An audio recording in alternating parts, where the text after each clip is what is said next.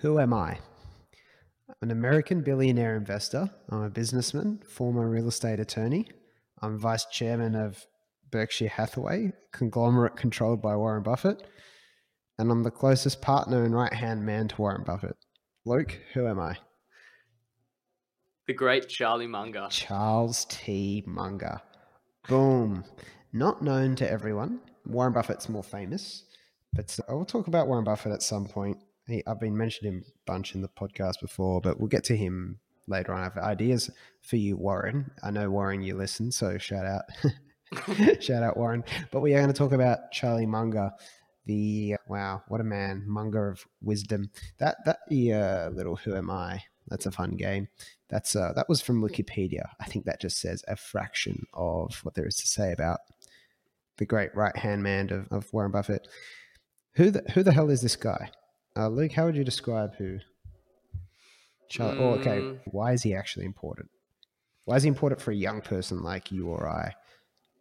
Well, he is important because he's incredibly wise. He's lived a long life He so has far. lived a long life. And from analysis, it seems like he's lived pretty consistent to certain core values or core principles that he preaches. So that's why I can think of primarily that he would be valuable to anyone young, is seeing someone that's gone through such a long life and still upholds very similar values. Yeah, he's a very rare creature. Very, very rare creature. We're looking at him, put it this way, we're looking at much more than his investing ability, the fact that he could make billions of dollars. I kind of sum him up as no bullshit as well, direct comments, but also broadness of thinking and perspective, famous for his mental models, his lattice work of thinking and philosophy. Him and Buffett are widely revered and cherished for that. And he's stepping back from a lot of his commitments now, but still active at the age of 98. Incredible. Born in 1924, obviously. Wow. And he's, lived most in his life in Omaha, Nebraska. He's just an extraordinary person. Served in the military, lost a child when he was just a bit older than us at the age of 30, living in Pasadena, I think. And then at the age of 35, met the famous Warren Buffett at a dinner party. And I think used to work for Buffett's grandfather or something when he was younger, or vice versa. Yeah, I wanted to dedicate today to why he's important on a very deep level. What can we learn from Charlie Munger? So you listen to the countless YouTube videos on him and his very famous book, Poor Charlie's Almanac, one of the best books I've ever read, and he's in good company. So it says a lot. And I think you won't learn as much about picking a stock as you will about life and how to live it. So even though there's a ton of YouTube videos on him and Buffett, they have one thing in common. You're poring over it initially to find out, how do I make billions of dollars like they have? What you tend to get is 90% of it is not financial at all, but is life advice, good values, and sort of overarching wisdom. Absolutely. I think with Charlie specifically, add to your point, is whenever he opens his mouth, because he's very careful with his words and doesn't speak, so there's no fluff, you're going to get something wise. Yeah, exactly. He's just so considered and precise. And his words can be like an axe. He's got that wit and humor. He's not afraid to fire shots. He reminds me a little bit of Taleb in that sense, but he has a bit of a different punch and style. He also, he's funny. Poor Charlie's Almanac is a huge book. Have you read it? Or did you go through it all? No, I haven't. No. Yeah, it's about 700 or something pages. It's a behemoth. It's got like 11 speeches that he's done, plus all this other stuff.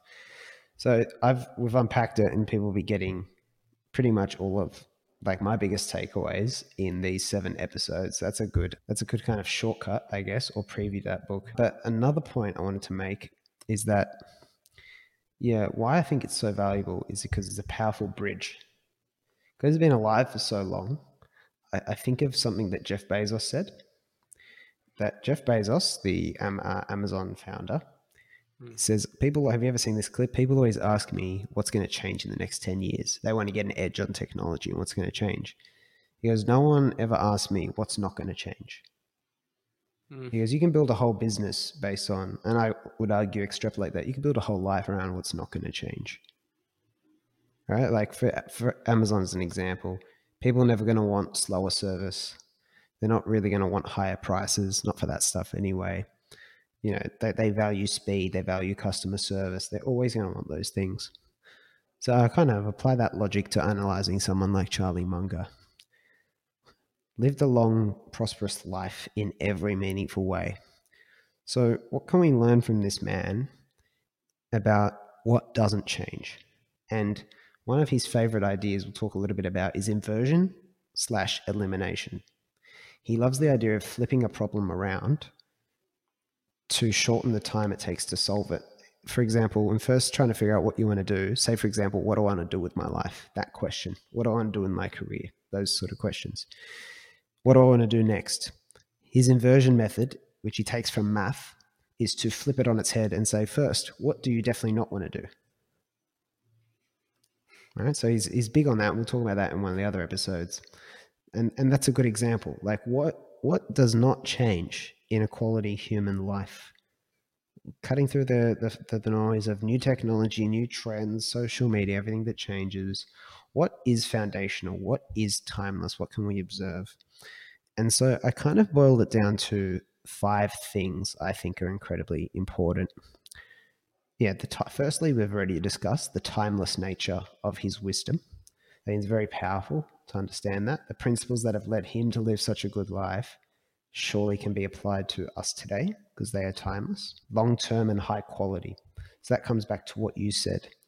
In terms of consistently living, and I play with this concept these days called the exponential career around, it's got everything in there, income, yes, but also the relationships, the wisdom, the continuous learning. These are all themes he and Buffett hammer home. And I'm going to deconstruct why they've kept such a consistent, incredible contribution, relevance, and activism for such a long period of time. We haven't seen it in sport, obviously, because there's a physical component there. It's just such a rare feat in nature for these two guys. It's so powerful. So long-term and high quality, I'm sure all of us would be very interested in unpacking that. Number 3, holistic.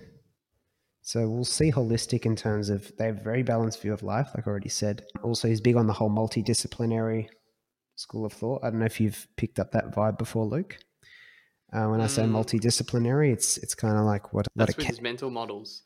These mental models and understanding all these disciplines. We'll do a bit of an episode on that. It reminds me a lot of Da Vinci and being the Renaissance person idea. A lot of what we've learned about creativity from people like Ken Robinson, who we did before, previous series.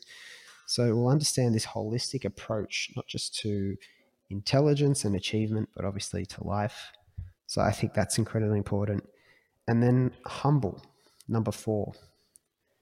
So the humility of him and Buffett, again, is quite remarkable. For example, always willing and actively seeking to destroy their bad ideas. Happy to become subordinate to Warren Buffett. So people always asked him, he had a law firm and he was the guy. He was the managing partner and stuff from what I've read. And then he goes and becomes Buffett's kind of number 2. And people always like, why are you, number 2? And he was always just very happy. He goes, I've always been surrounded by people who are better than me. That's why I've been lucky. So just that humility, just the complete lack of ego is very, very good takeaway. And I think that's fantastic. And the number 5 is incidentally wealthy. What does that mean to you when I say incidentally wealthy? First thing I think of is wealth is more of a byproduct. Yes. As opposed to exactly. the core focus. Yeah. So one of the interviews I found, he says, I was working at the law firm. He got sick of dealing with clients and just catering towards what their money wanted him to do. He said, I wanted to have my own money. He's like, I don't really care about being rich. I just wanted independence and freedom. I think that's such a remarkable kind of goal. He goes, the billions was kind of not the goal.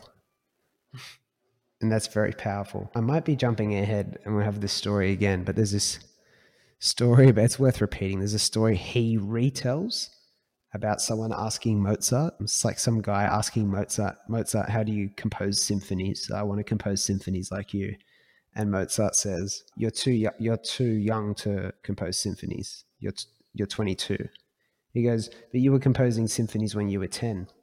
And Mozart goes, Yeah, but I wasn't running around asking people how to compose symphonies. So there's a lot of like, how do you become rich like Charlie Munger? How do you become rich like Warren Buffett? And even though they're in the investing kind of game, the capital game, it's not. I believe them. They're quite genuine, in my opinion, that they didn't actually really seek it, and that is a very, very, very, very, very powerful lesson. It kind of goes against when we're talking about Naval's How to Get Rich and that title. How Naval has a great podcast series. We loved it, but that it's very, kind of not clickbaity, but just a very interesting title. What it proposes, Whereas, if you look at some of these people, they were really playing. They were really just playing. So, yeah, that's day one. We'll get into more of Charlie Munger tomorrow. I'm very excited. And it'll be unpacking, if you're willing, Luke, the key to long-term high performance and deconstructing his career. So look forward to unpacking that tomorrow. If anyone wants to just get a once a week, very short summary of the podcast, I've almost made it 3 lines lately. Just sign up to the Dorman newsletter. If you can't find it, it'll be in the YouTube description or the show notes at the Everything Joe link. So just jump on the link there. If not, we'll see you again tomorrow. Luke, how old are you, mate? I'm 27. You're 27. I'm 27. We met a while ago now. Do you know what age Charlie Munger met Warren Buffett? We were talking about this before the call. Yeah.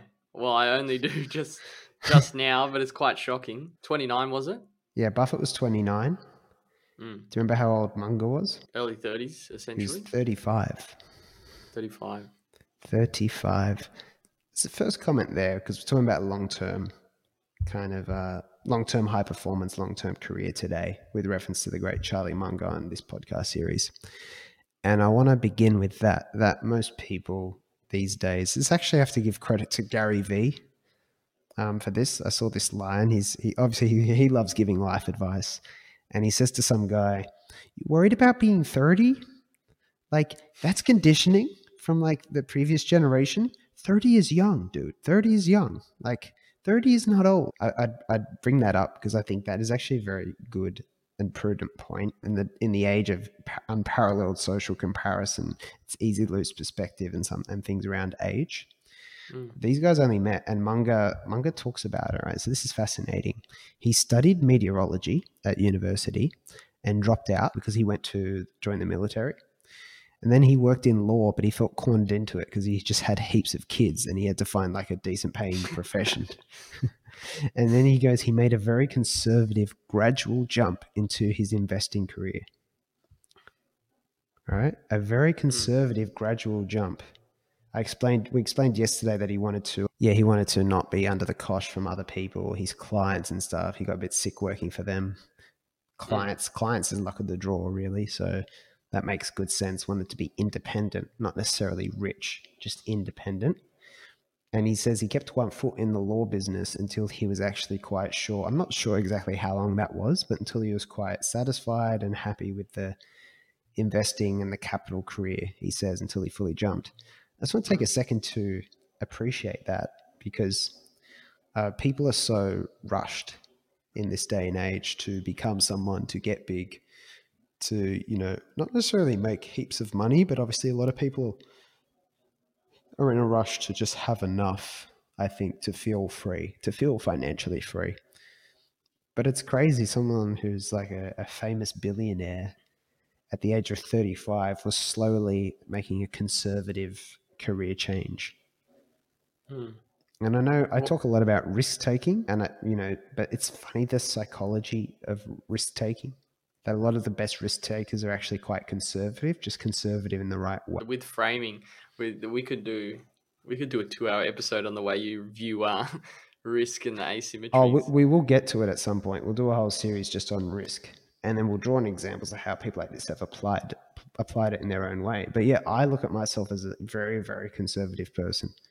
I just think about different currencies when I think about what matters. Most people, for no fault of their own, think mainly about money. Through no fault of their own, it's the way our culture operates. It always brings your focus to that metric.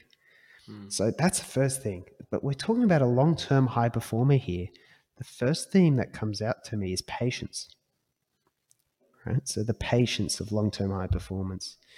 And then the other thing he emphasizes is long-term learning, long-term continuous learning.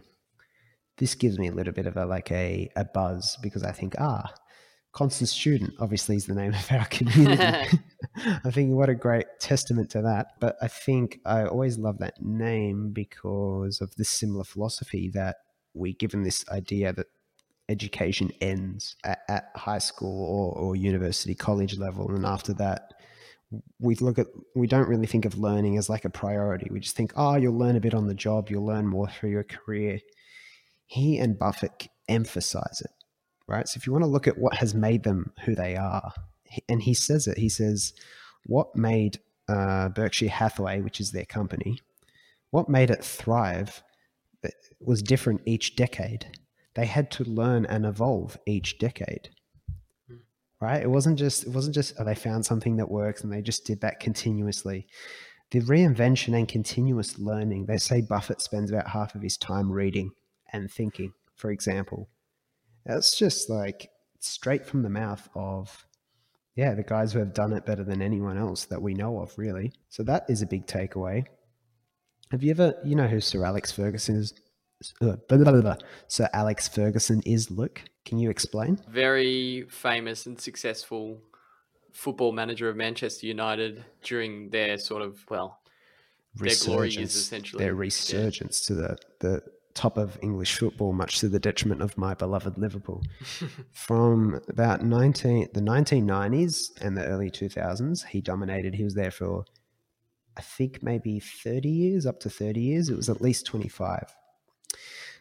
Good example, long-term high performer. He won about 13 Premier League titles, which is just ridiculous, and 2 Champions Leagues and a whole bunch of other cups. The thing about Sir Alex Ferguson, I saw a video on him recently. So the first thing, he didn't win the title for the first 5 or 6 years he was at Manchester United. There was actually a bit of pressure. He was trying to bring it back. They hadn't won it for like 2 decades or something. And so he was trying to bring it back. The other thing about Sir Alex, if you look at him and this video deconstructed, he kept reinventing the football team. He actually found trends that were happening elsewhere in Europe that weren't yet happening in England, and he would bring them into the soccer team. So anyone who knows football knows sometimes it's very common for there to be 2 strikers. He would actually start bringing in the whole taking 1 striker, making an extra midfielder. Apologies to non-footballing soccer fans who that explanation is lost on. But he'd do that in the 90s with Eric Cantona, and then in the 2000s he would change it to something else. And he had to keep doing that. He kept reinventing the team.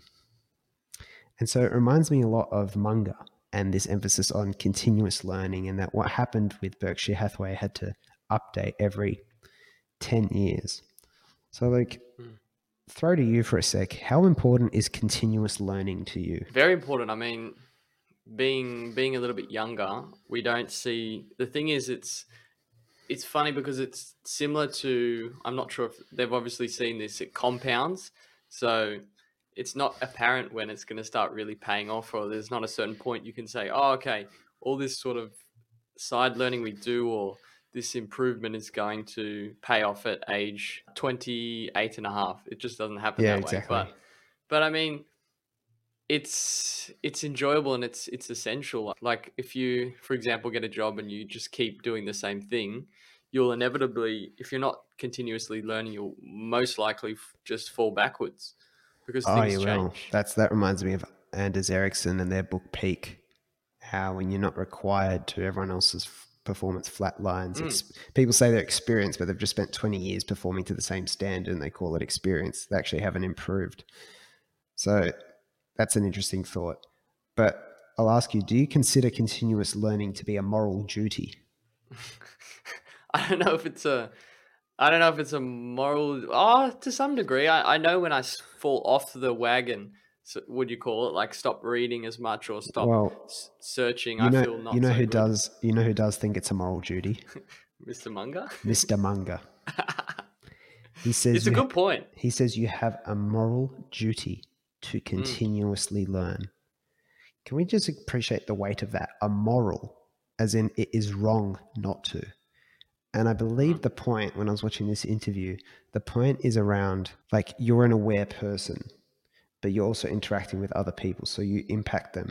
Your ignorance or your lack of learning compromises customers, compromises other people in a way, right? Your weaknesses affect people. Your mistakes affect people. And so I believe it's on that level. He's like, you have this moral obligation. Not this like, oh yeah, it's good to continuously learn. That's really nice. I can get towards my goals and tick them off. He's like, well, hey, but I think that's how, never be too serious, I don't think, but this is how seriously someone like that takes it. And this is, I don't think you ever hear like a famous athlete or something, like there's a level of enjoyment, but it's different to like a hobby enjoyment, right? There is an intensity to their enjoyment. It's almost about rewarding, not kind of completely playful maybe. And I think that you don't just casually become like Munger and Buffett.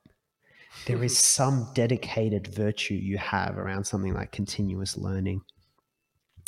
And yeah, he says you must continuously learn, be interested, have unusual advantages, and avoid hard work specifically. So I like the last point. do you like what does that mean? That can be easily misinterpreted. What do you think that means? I think that means it's very sort of Tim Ferriss in the sense that don't get caught up in the things that are not important. Like it's more speaking to focus. Yeah, I think it's a bit of that and a bit of the Naval. If you remember, it's hard to compete with you when you're playing and it looks like work to everyone else. Yes. So he's saying you have special advantages and you go into, so for example, this podcast, daily podcast, I question, all right, should it be daily? I don't know. But there's not many people that would do it daily, right? But for me, it's like, this is not really hard work, for example, or writing as much as I do is something that most people would think is like painful, right? And they're entitled to, but it doesn't really. So I definitely used to work harder in real estate and harder still when I was at university. I was working harder then because it was hard. It was grueling. This stuff is not quite as hard really in nature. Yet there's actually more special advantages. So where for people listening, is there an overlap of you've got a special advantage, but it's also maybe easier in energy-wise for you to do? Not in terms of output hard work, but in terms of input hard work, I think it's more effortless. That's a good point. Yeah. Yeah, well, I think we've hit our capacity, but I think that last point, independence too, how he's just so simple. It's the other thing, and he puts his energy into those things. Him and Buffett are no bullshit with their personal lives, material lives too. I think it's powerful. But we will unpack more Charlie Munger tomorrow, and we'll be going over his biggest career secret. And a hint for you, Luke, it's so simple you won't believe it. Oh, can't wait. We can't wait. All right. Well, a reminder, the Dorman newsletter is a short once-a-week summary of the podcast instead of daily episodes. It's in the description and bio. Apart from that, the biggest secret will be unveiled tomorrow. What is Charlie Munger's biggest career secret? Luke, it's so simple you won't believe it. I'm ready to try and believe it. I just told you what it is. It's so simple, you won't believe it. It's so simple. Right. You won't believe it. I thought that was clever. It's simplicity. Ah, oh, jeez. You're gonna have to pick a brighter co-host. If anyone's listening who'd love to just take Luke's role, Sean Beaumont's got the job. Sean Beaumont's got the job. Just message me, DM me. I'm not hard to find. No, simplicity. I got it. I think the power of simplicity. He loves this quote from Einstein. Right, everything should be made as simple as possible, but not more simple. For example, If your this is another quote of his. If your proposed marriage contract has 47 pages, I suggest you don't enter.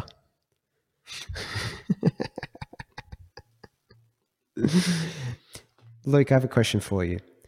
How would you distinguish between simple and easy?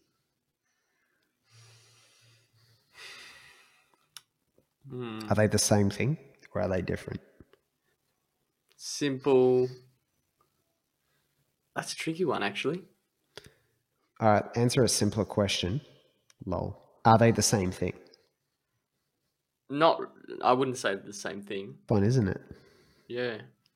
So, for example, I'd say maybe a smartphone is quite simple to use. It's quite simple, right? But Yep. it's actually, there's a lot of complexity that goes into it, for example. Mm. Whereas something that's easy is effortless to do. There's a quote he quotes a lot, he references a lot by Frederick Maitland. I don't know who Frederick Maitland is, but it's all through Poor Charlie's Almanac. It says, simplicity is the end result of long, hard work, not the starting point. Simplicity to me is this pattern which keeps coming up in nature. Anyone who's entrepreneurial, works in products or designing educational experiences, stuff like that, knows how important it is to eventually end up when you're offering something to an audience or customer, and you would know this from sales, something simple. Even though there's a lot of hard work and complexity and a big whiteboard sessions that have gone into it, we need to interact at the end of the day with simple solutions and simplicity. And Munger is absolutely ruthless on simplicity. I want to talk about it today on 5 levels within the next 8 minutes. So strap yourself in. But it really is. At one point in Poor Charlie's Almanac, he's like, 3 points on career advice. Don't sell anything you wouldn't buy yourself. Don't work for anyone you don't respect and admire. And thirdly, work only with people you enjoy. He foregrounds that. He gives lots of different career advice in different places, but there's one section where he says, what if you just focused on those 3 simple things? The value of the simplicity is they're easy to remember, therefore easy to abide by. But you can see how it would have been quite complex to actually learn to foreground those 3 things above all else. Overall life advice. Number 1, have low expectations. He is famous for having low expectations. 2, have a sense of humor. He definitely has a sense of humor. 3, surround yourself with the love of friends and family. I just pause. We've got those 6 things. 3 are career specific. 3 are life specific. And you could live your whole life to a very high quality just by blocking out the noise and focusing on those 6 things. Agree or disagree? Agree. Good answer. So there's power in that, and I'll keep going. We alluded to this before, but he's big on avoidance. It's much more easy sometimes to just know what to avoid rather than what to seek. In Latin, they call it via negativa. It's a very famous kind of principle. So he has the other big 3 pieces of advice often. Don't do cocaine, don't race trains, and avoid AIDS situations. I think he gave that at a Harvard speech or something. He hates multitasking.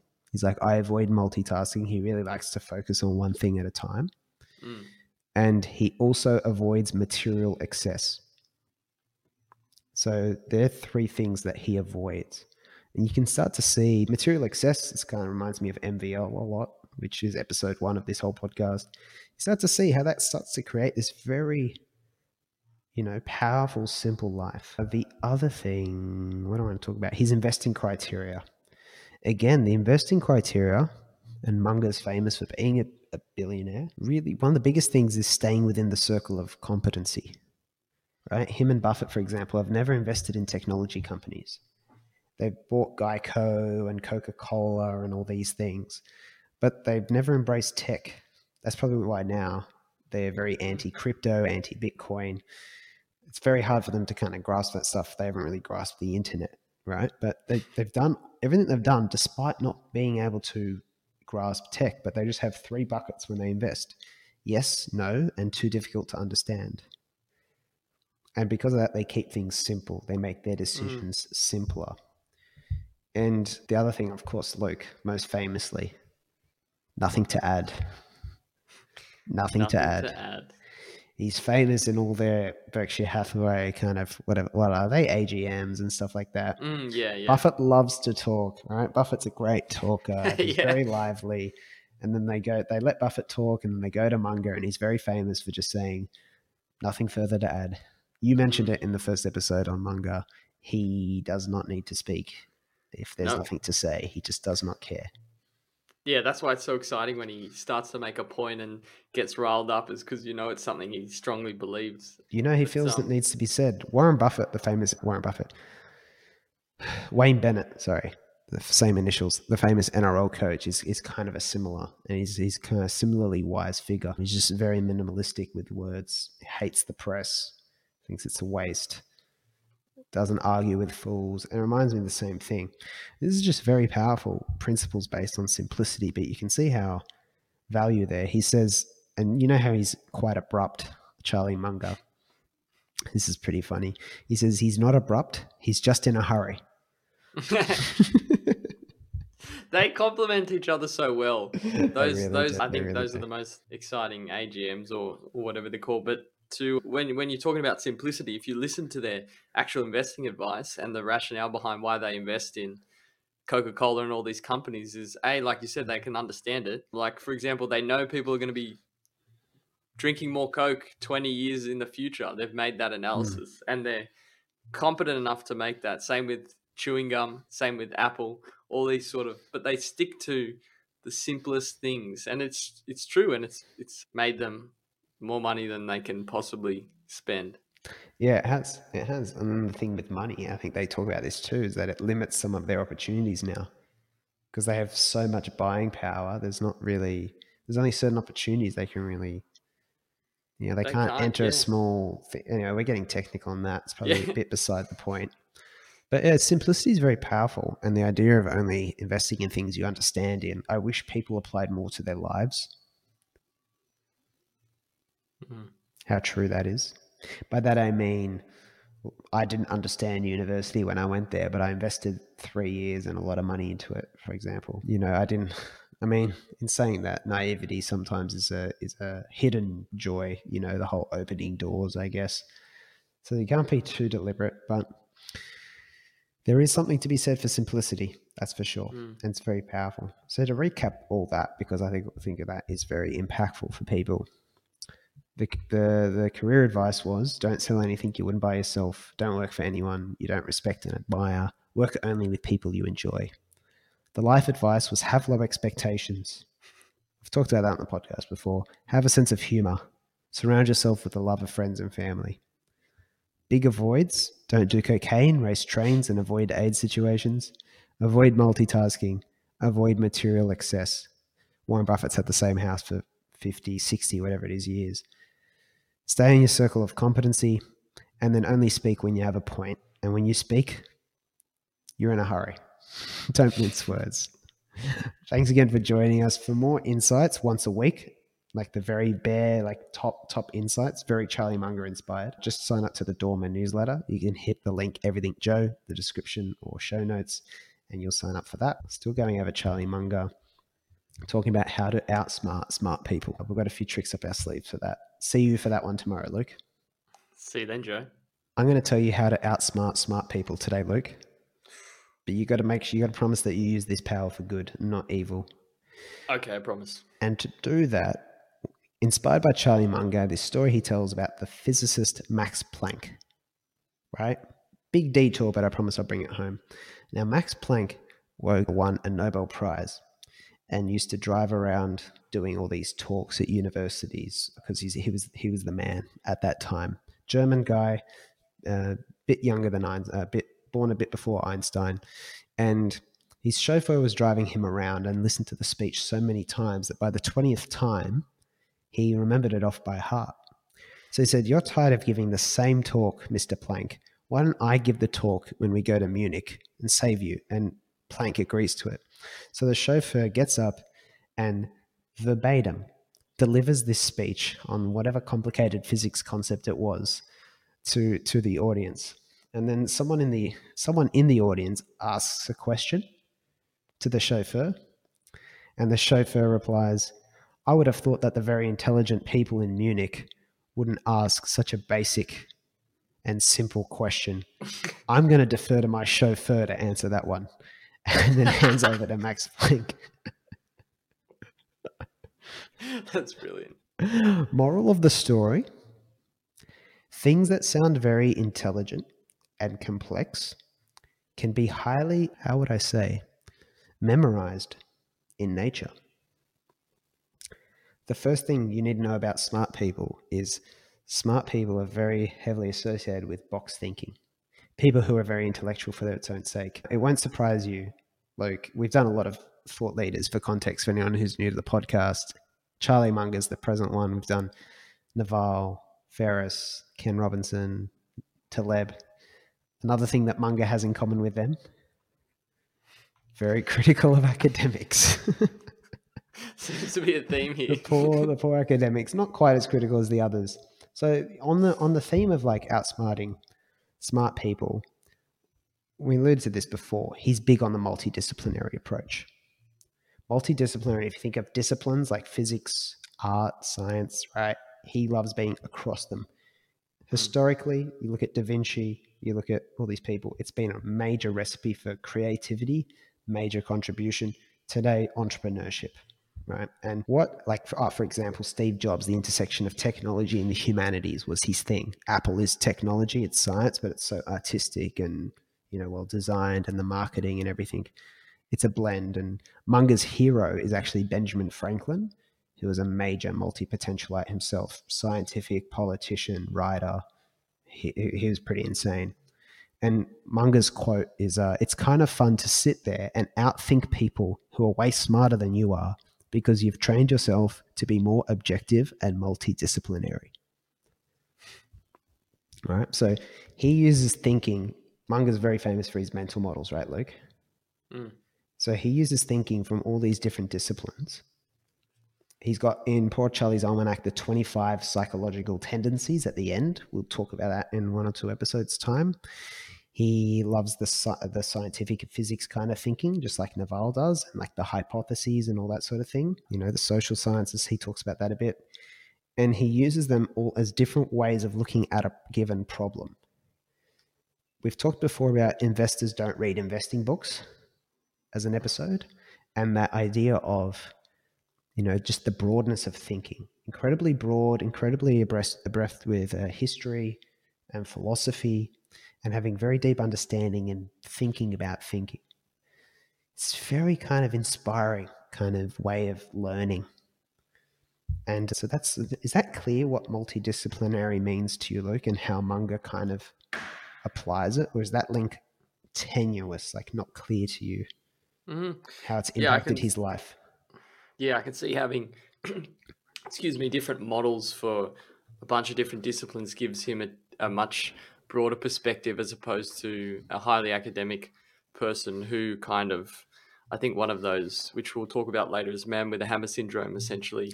Someone who's very specialized at something will look through only that lens, which is fantastic point. In a sense, a disadvantage. Yeah, man with a hammer syndrome is to the man with a hammer, every problem looks like a nail.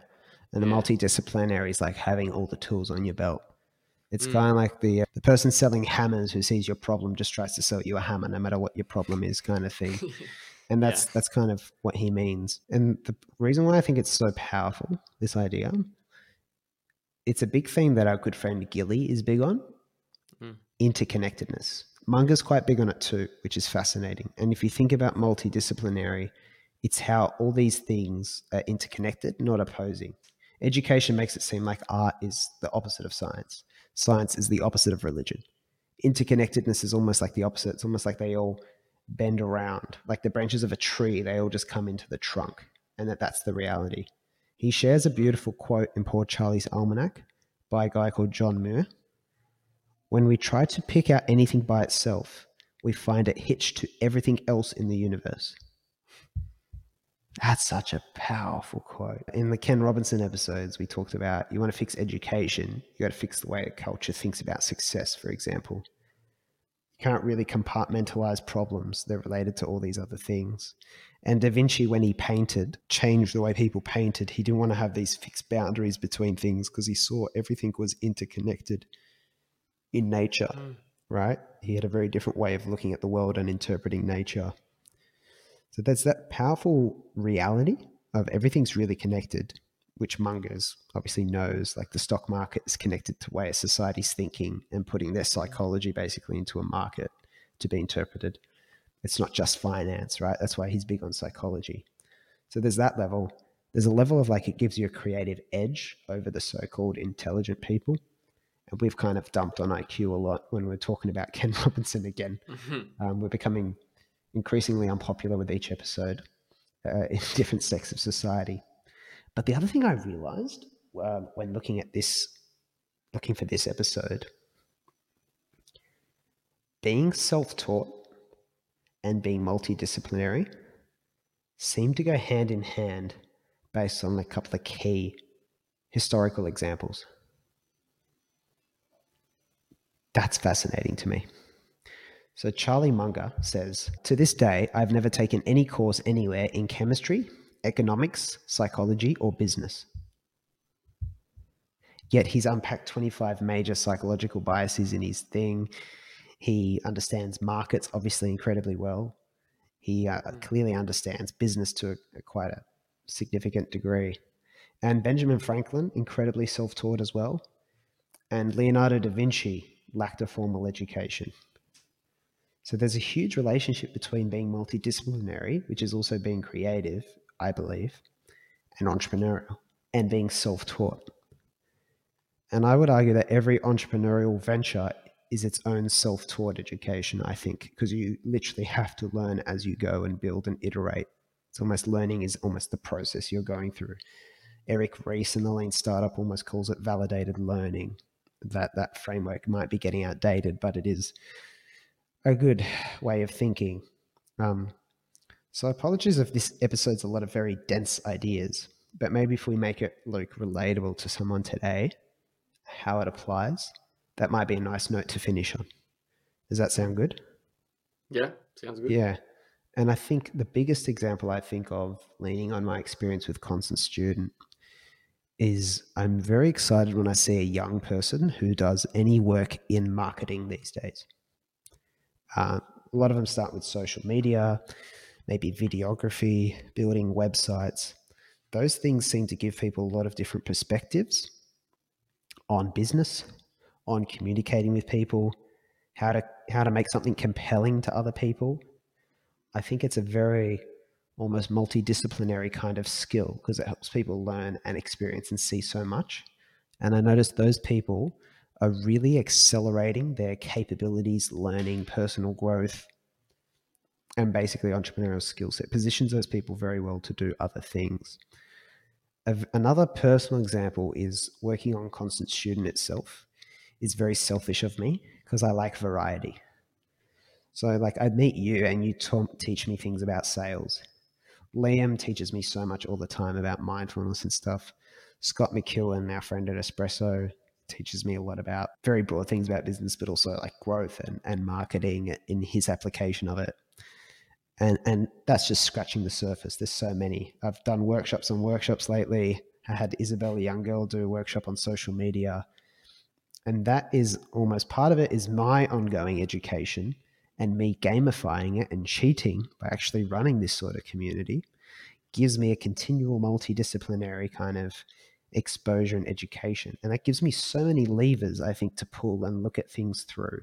It's very useful. It magnifies all these situations.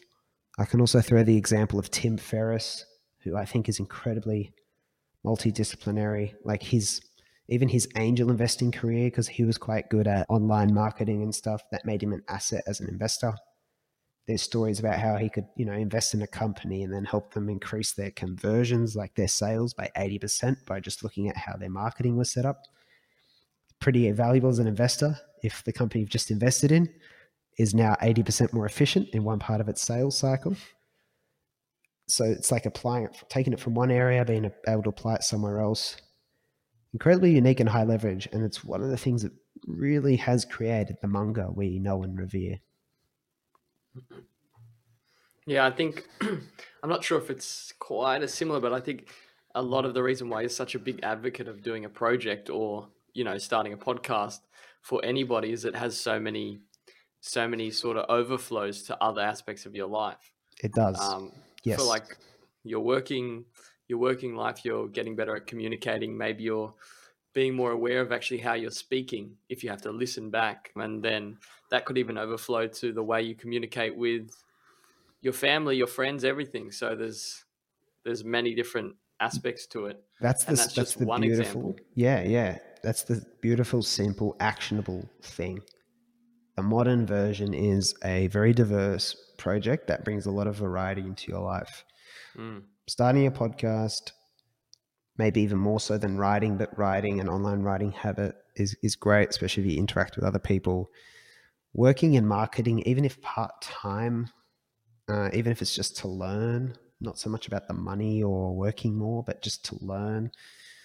I think sales is great too, but you are right about any sort of like actual fully, project that you are one of 2 or 3 people working on initially naturally has a massive variety, incredibly valuable.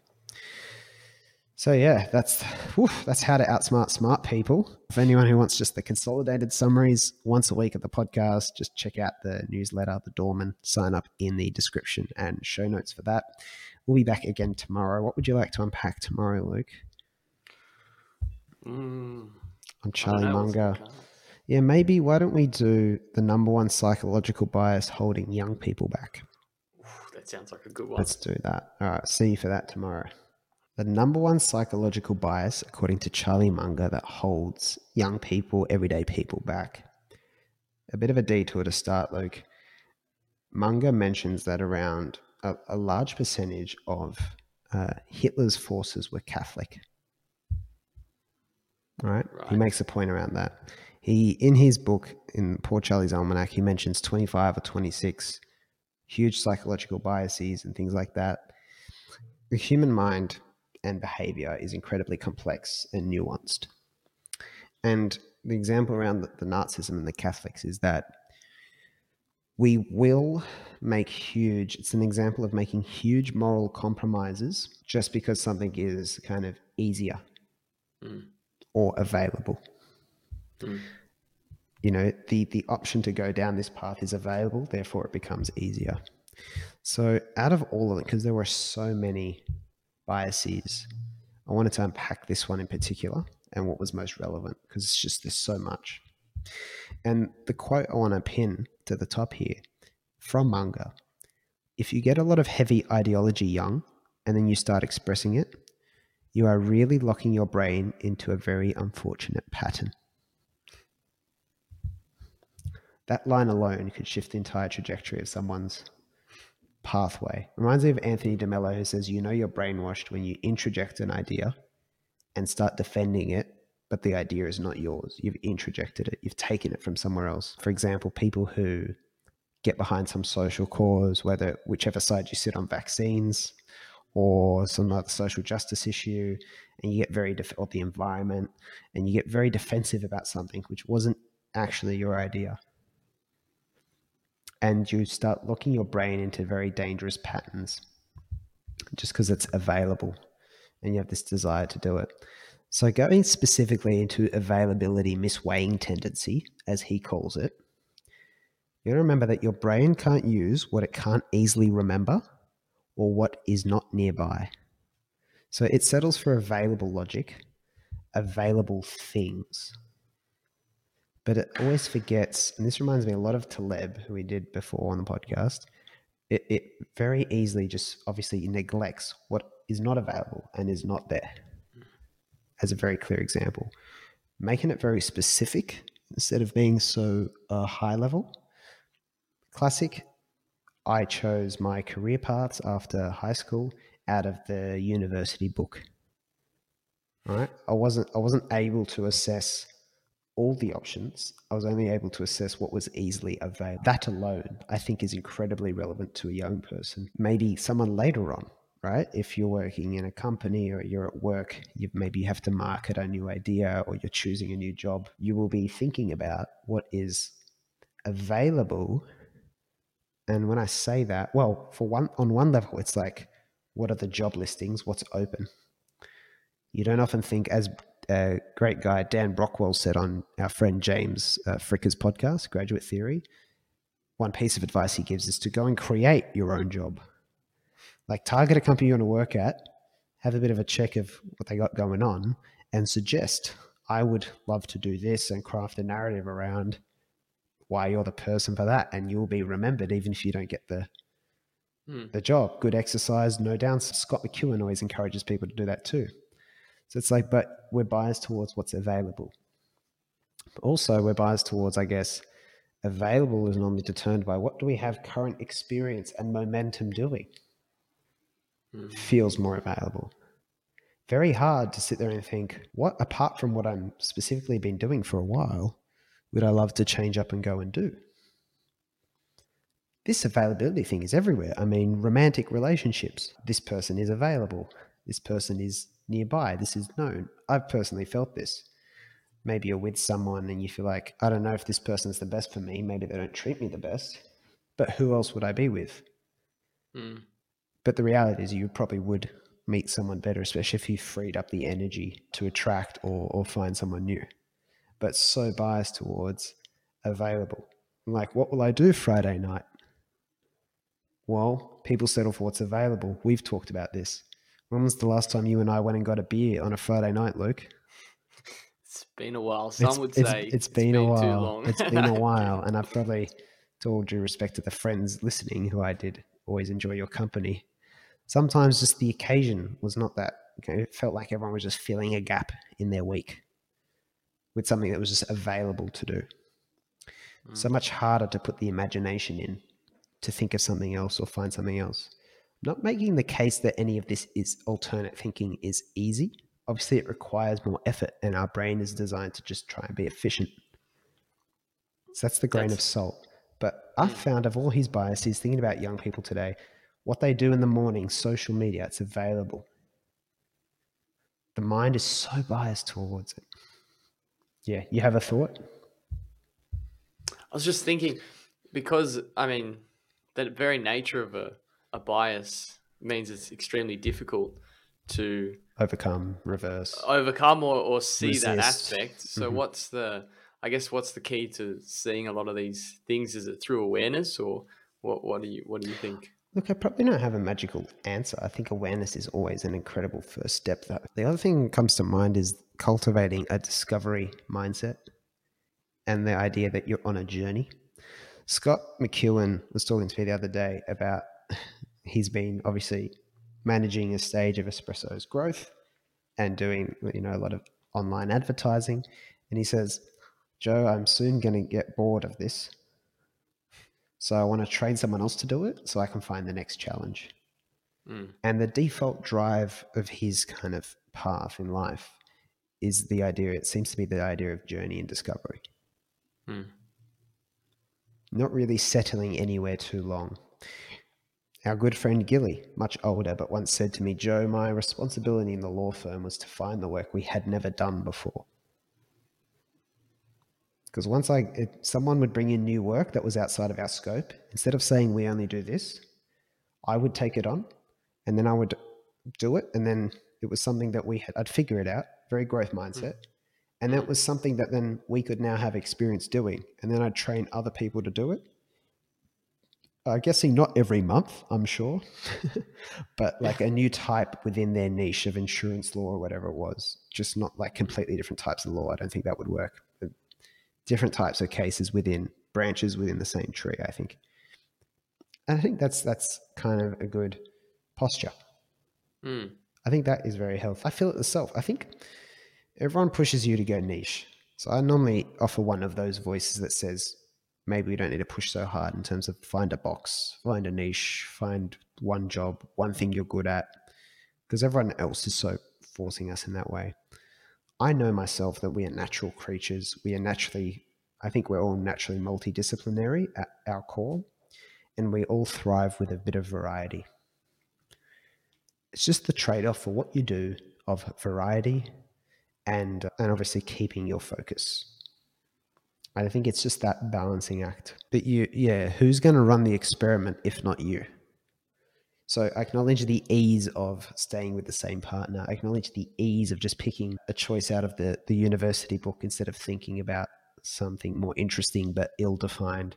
Acknowledge the ease of going out to the pub every Friday. But if you remember that great Jerzy Gregorek quote, easy choices, hard life. Hard choices, easy life. Easy life. I love that quote. Love that quote. That is, I think, relevant to this whole bias. It's not a natural way to think. Might be difficult. You don't have a fucking choice. That should be a good incentive as any to get more value out of this by signing up for the Dorman newsletter in the link in the description or the show notes at Everything Joe, just a once a week summary. I'm always going to bang on about that. But apart from that, excited to continue with Charlie Munger. I think 2 more episodes should do us, Luke. What a man. What a job we've done packing 98 years of wisdom into 7, 10 to 12-minute podcast episodes. He might be very pleased with the simplicity. He would be very pleased with the simplicity. All right, well, I look forward to all tomorrow. I should obviously tease you all. Charlie Munger's investing approach in 10 minutes. I guess we know how long that one's got to be. Ooh, should be shorter. Keep it simple. Charlie Munger's investing approach in 10 minutes. Vice Chairman, I think it is, of Berkshire Hathaway. I'm looking at the notes, Luke. I don't think we have enough. I think it's more than 10 minutes worth here. Fucking it. Wish us luck. Wish us luck. We're doing the series, and I just had to include this because I think it's relevant to all of life. 5 points I think I've got here. Number 1, it's light on financial yardsticks. That's crazy, right? Because we're talking about investing. It's actually light on this big financial kind of exercise. And he says in Poor Charlie's Almanac, it's actually more philosophical than anything else, but also comprised of mental models and checklists. Very quickly, Luke, what's a quick explanation of mental models and checklists in the Munger kind of dictionary? I haven't actually explored too much into that, but I would imagine it's just the way he views certain just ways domains. Of viewing things, and then things he always makes sure he's referencing. Checklists. Yeah. Big on checklists. Saves him trying to remember things. Number 2, staying within the circle of competency. 3 buckets, yes, no, and too hard to understand. So you see, look, incredibly conservative approach. Yeah. Right? He says that 98% of the time they're agnostic on the stock market, meaning they don't know what the hell's happening on the stock market and they don't know whether things are valued fairly. 98% of the time, the 2 most famous investors of all time. So what do? They look for no-brainers. The main focus is on elimination and inversion. Powerful. Number 3, non-formulaic, which relates to number 1. Quote, in other words, if you have to choose one, bet on the business momentum, not the brilliance of the manager. But very rarely, you find a manager who's so good that you're wise to follow him into what looks like a mediocre business. So it's like there's exceptions, there's ifs, buts, and whens. It's not a precise formula. It's principled, but not a precise formula. If they don't have a formula for that, all these other things we try to create formulas for in life, maybe growing an audience, nailing a career, ending up with this much financial freedom at this age, a kind of bit of a gimmick, I think. I think that's a fair enough extrapolation. There's another quote. It says, if you don't get elementary probability into your repertoire, you go through a long life like a one-legged man in an ass-kicking contest. In other words, it's all about understanding odds. This is why I kind of drive this idea with you a lot in the podcast around look at life like an investor. That will make no sense unless you've listened to a lot of our previous episodes with Taleb Naval. But it reinforces that. Like everything is a probabilities. Will this be the best guy to jump on the podcast episodes with me or not? There's no formula. You just have to give him a go. And, jury's out on that one. But he points out a lot of incredible businesses that started out with experimentation. So they're non-formulaic as well. Kellogg's started with not knowing what they were really doing. Some guy called John H. Patterson created the cash register just to solve his local problem. Ended up being a historical kind of revolution. So that's worth considering. Number 4, probably my personal favorite, incredibly cautious of his own success, always looking to destroy his ideas like Edison and Einstein.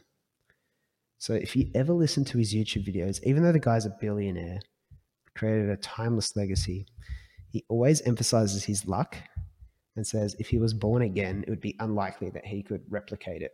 I think you mentioned that from Warren Buffett once as well on the pod. It's like born in a different era, he'd probably be useless. Yeah. Born in a different era, both of them would not be thriving like they are based on the fact that they would have to get into physical. Yeah, exactly. And, whereas most other kind of quote unquote successful people would sit there and say, well, these were the principles that really led to my success. And so he always says, like, the wisdom is emphasizing what you don't know. That is what actually enables you to thrive. What a counterintuitive idea. I always think of like people who are intellectual being all about what they know, and that's where their whole identity is. Whereas wisdom seems to veer into the other direction. But wise person and intellectual people can sound on equal par.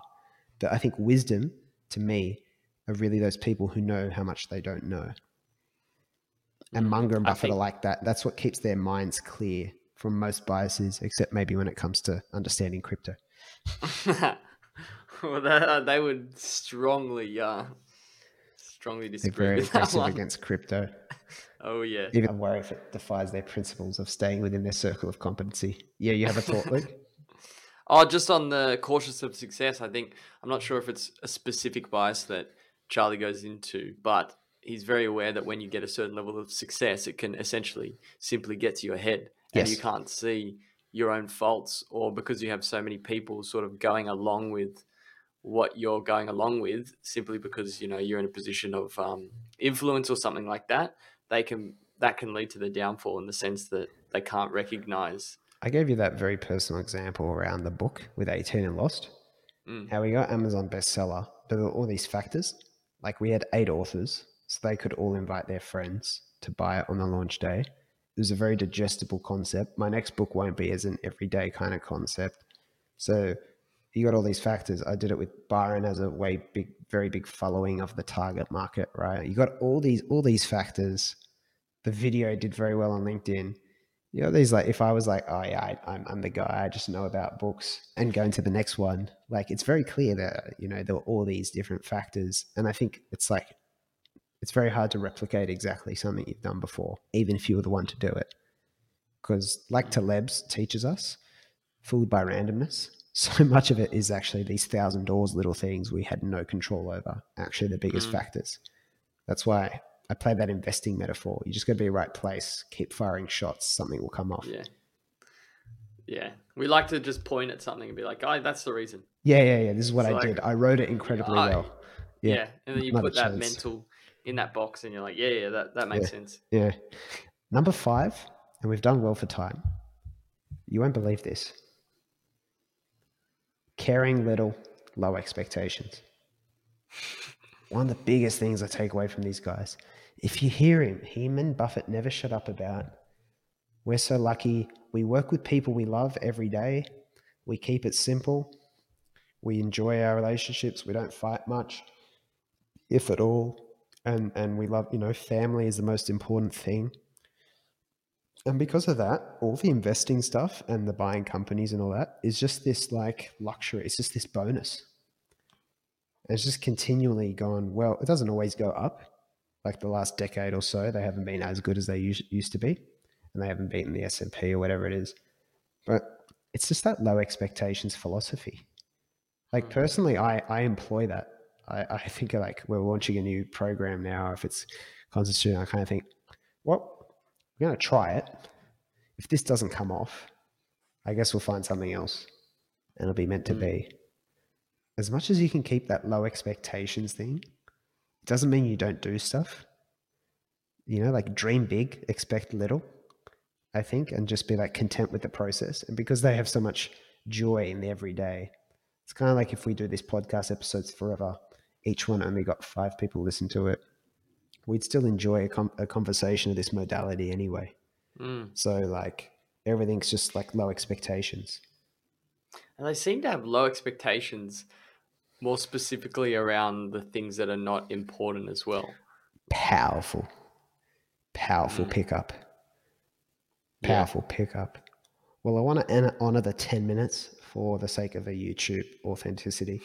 But we will do one more big bumper episode. That was good. I thought that was good. We will do one big bumper episode on Charlie Munger's approach to aging tomorrow to wrap this all up. See you guys then. What worries you about growing old?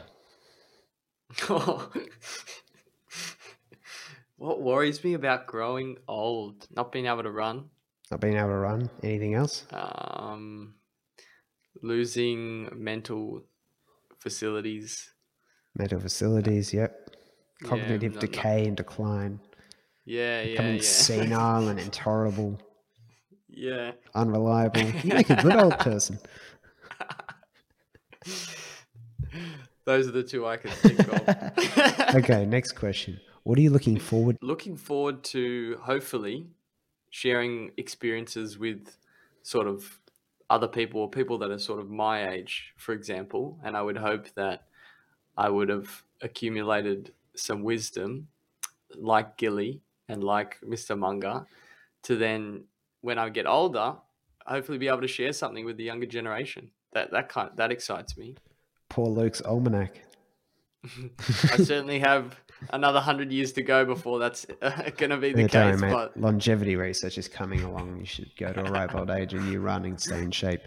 Well, I want to divert obviously to Charlie Munger, the last episode on him and his approach to aging.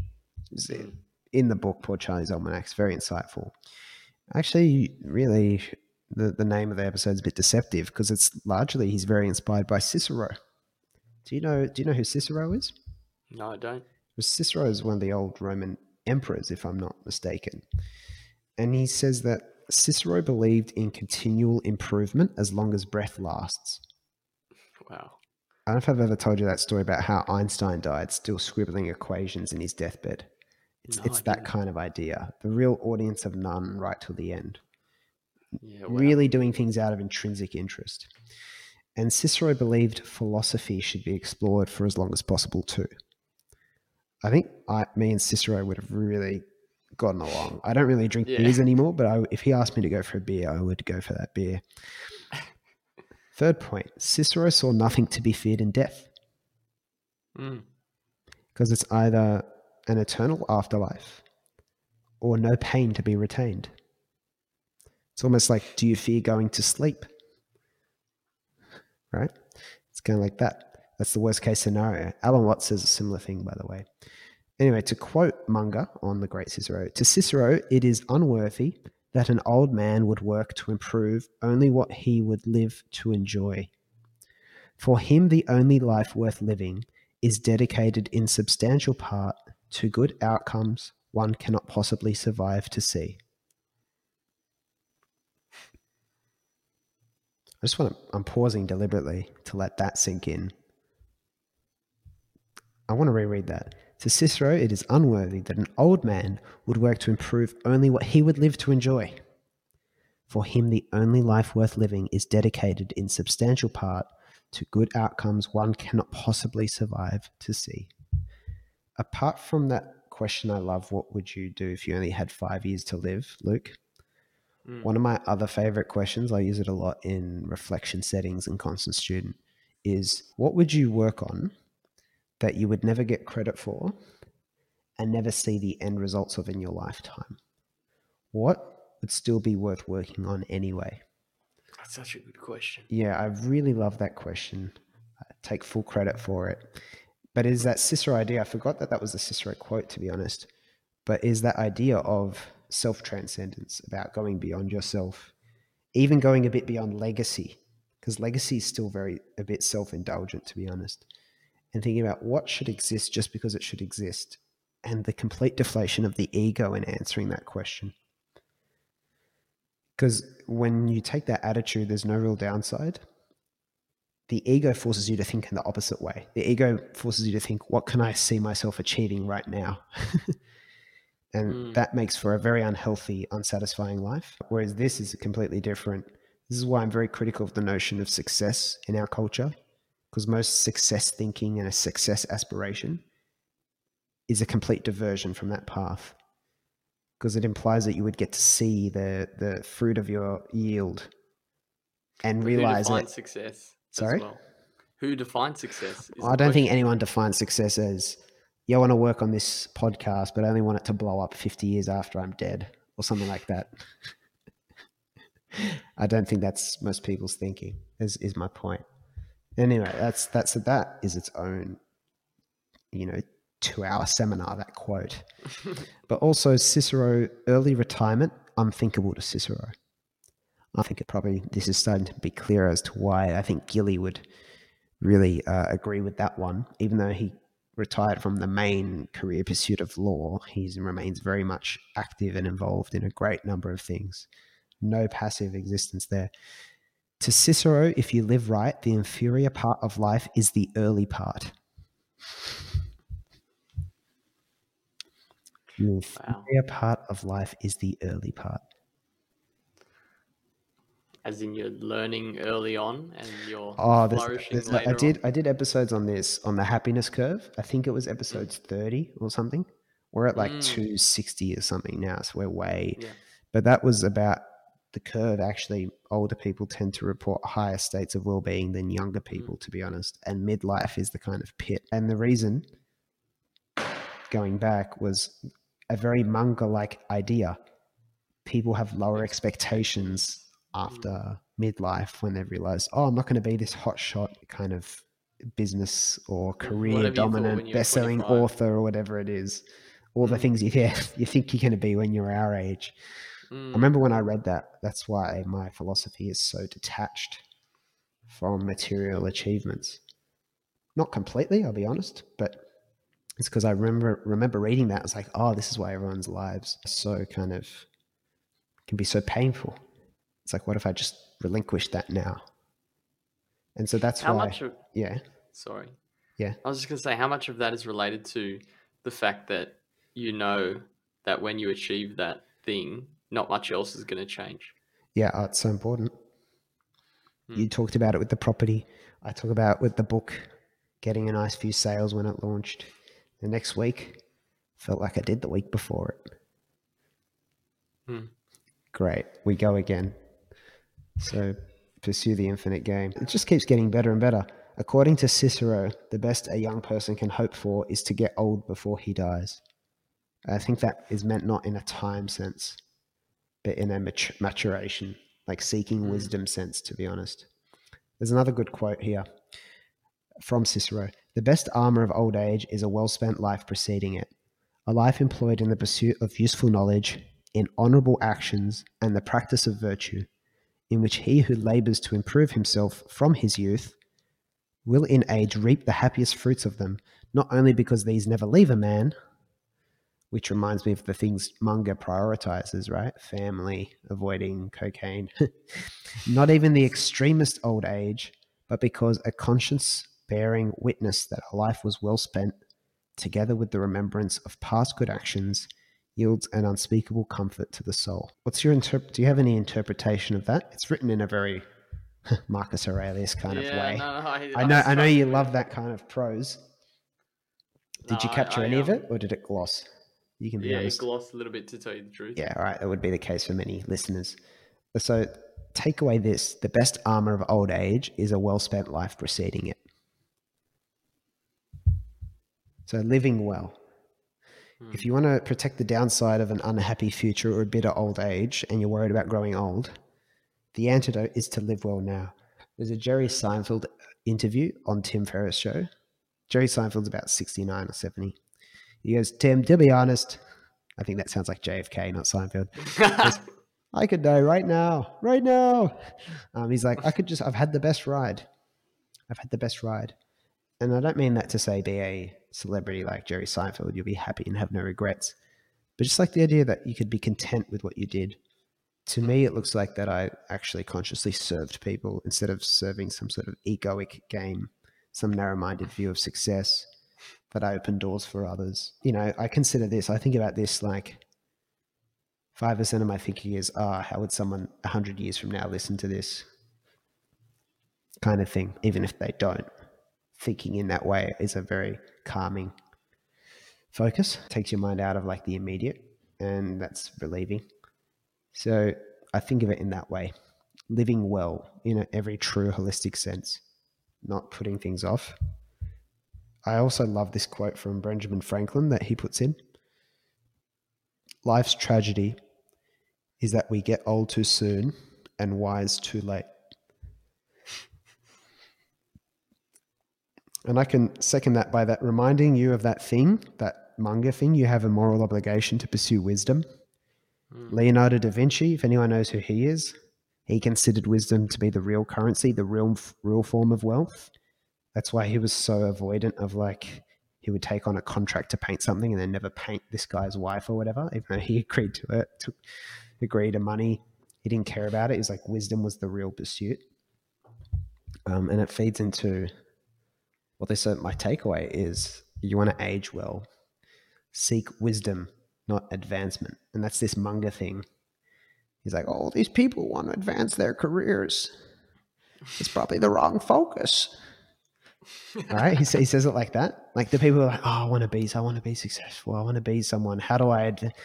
Because it doesn't look like the Mungas and the Buffetts really thought in that way. They were just locked in a pursuit that was, stimulating to them and rewarding to them. So it's a blueprint. Look, I think we fulfilled our promise for the manga series. It's timeless.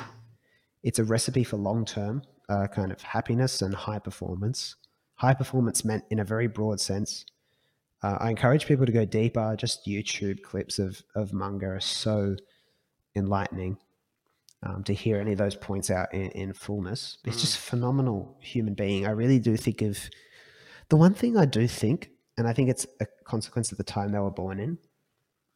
I feel like if they were born again today, they would probably seek a kind of career pathway or calling that had a more direct, maybe, impact on people. Because they place a big emphasis on morals and family and stuff. But their core business has been kind of really, buying businesses and investing in companies and stuff, which I know is meaningful and impactful in a different way. But I think that's a consequence of being born in the 1920s and 30s. If they were born today, I think they would find ways to actually have a more direct impact. But obviously they have really mainly touched people's lives through their wisdom and perspective. The biggest thing, well, just one of the things that sticks out as to why I love listening to them is you go to them for that seductive thing, like you money. want to find out about investing and how do they value companies and Yeah. how do they think of it, and then you could listen and it's literally all just wisdom. Yeah. It's about Yeah. human nature, their relationships they have with, like, they talk so fondly about the relationships they have with all the other businesses and the heads of, like, they know them. Those people. Yeah, they love them. They love those people. They know every business that they buy. They know, like, it's a story. Yeah, they always talk about the fact that they wouldn't, no matter how much money they would get from a purchase, they wouldn't buy the company if they didn't feel right about the people. Yeah. And the management. It's more philosophical than it is financial for them. It's more intuitive to them, not like the accounts alone. I would encourage people to listen to, like, just an example of one of the businesses they bought. It was basically furniture company. Anyway, there's a whole backstory. The lady? Yeah, that's an incredible, that's a great story. Yeah, I love that one. Yeah. I'll try and find it and link it. And the final thought I want to add, it's in them talking about the wisdom, you really get the initial thing you were looking for anyway. But that logic might be a jump for people. In seeking the kind of maybe the practical business related insight that they have and seeing them talk about something that's perhaps adjacent to that broader wisdom, they are actually giving you, unbeknownst to you, the investing stuff. But you need to make that link for yourself. And I'll return to the story I told in the first episode on manga. The young man, that manga tells, but the young man goes to Mozart and says, I want to create symphonies like you, Mozart. And Mozart says, you're too young to create symphonies at the age of 22. And he says, I'm 22. You were 10 when you were creating symphonies. And Mozart says, yes, but I wasn't running around asking people how to compose symphonies. For more insights on the podcast, please jump into the show notes or description. Sign up to the Dorman newsletter at the Everything Joe link. Apart from that, remember, as always, I haven't said in a while, that the best way to open 1,000 doors for you is to concentrate on opening doors for others, not asking others how they unlock theirs. We'll see you in the next series. Thanks again to Luke. Excited to continue the journey. Thank you, mate.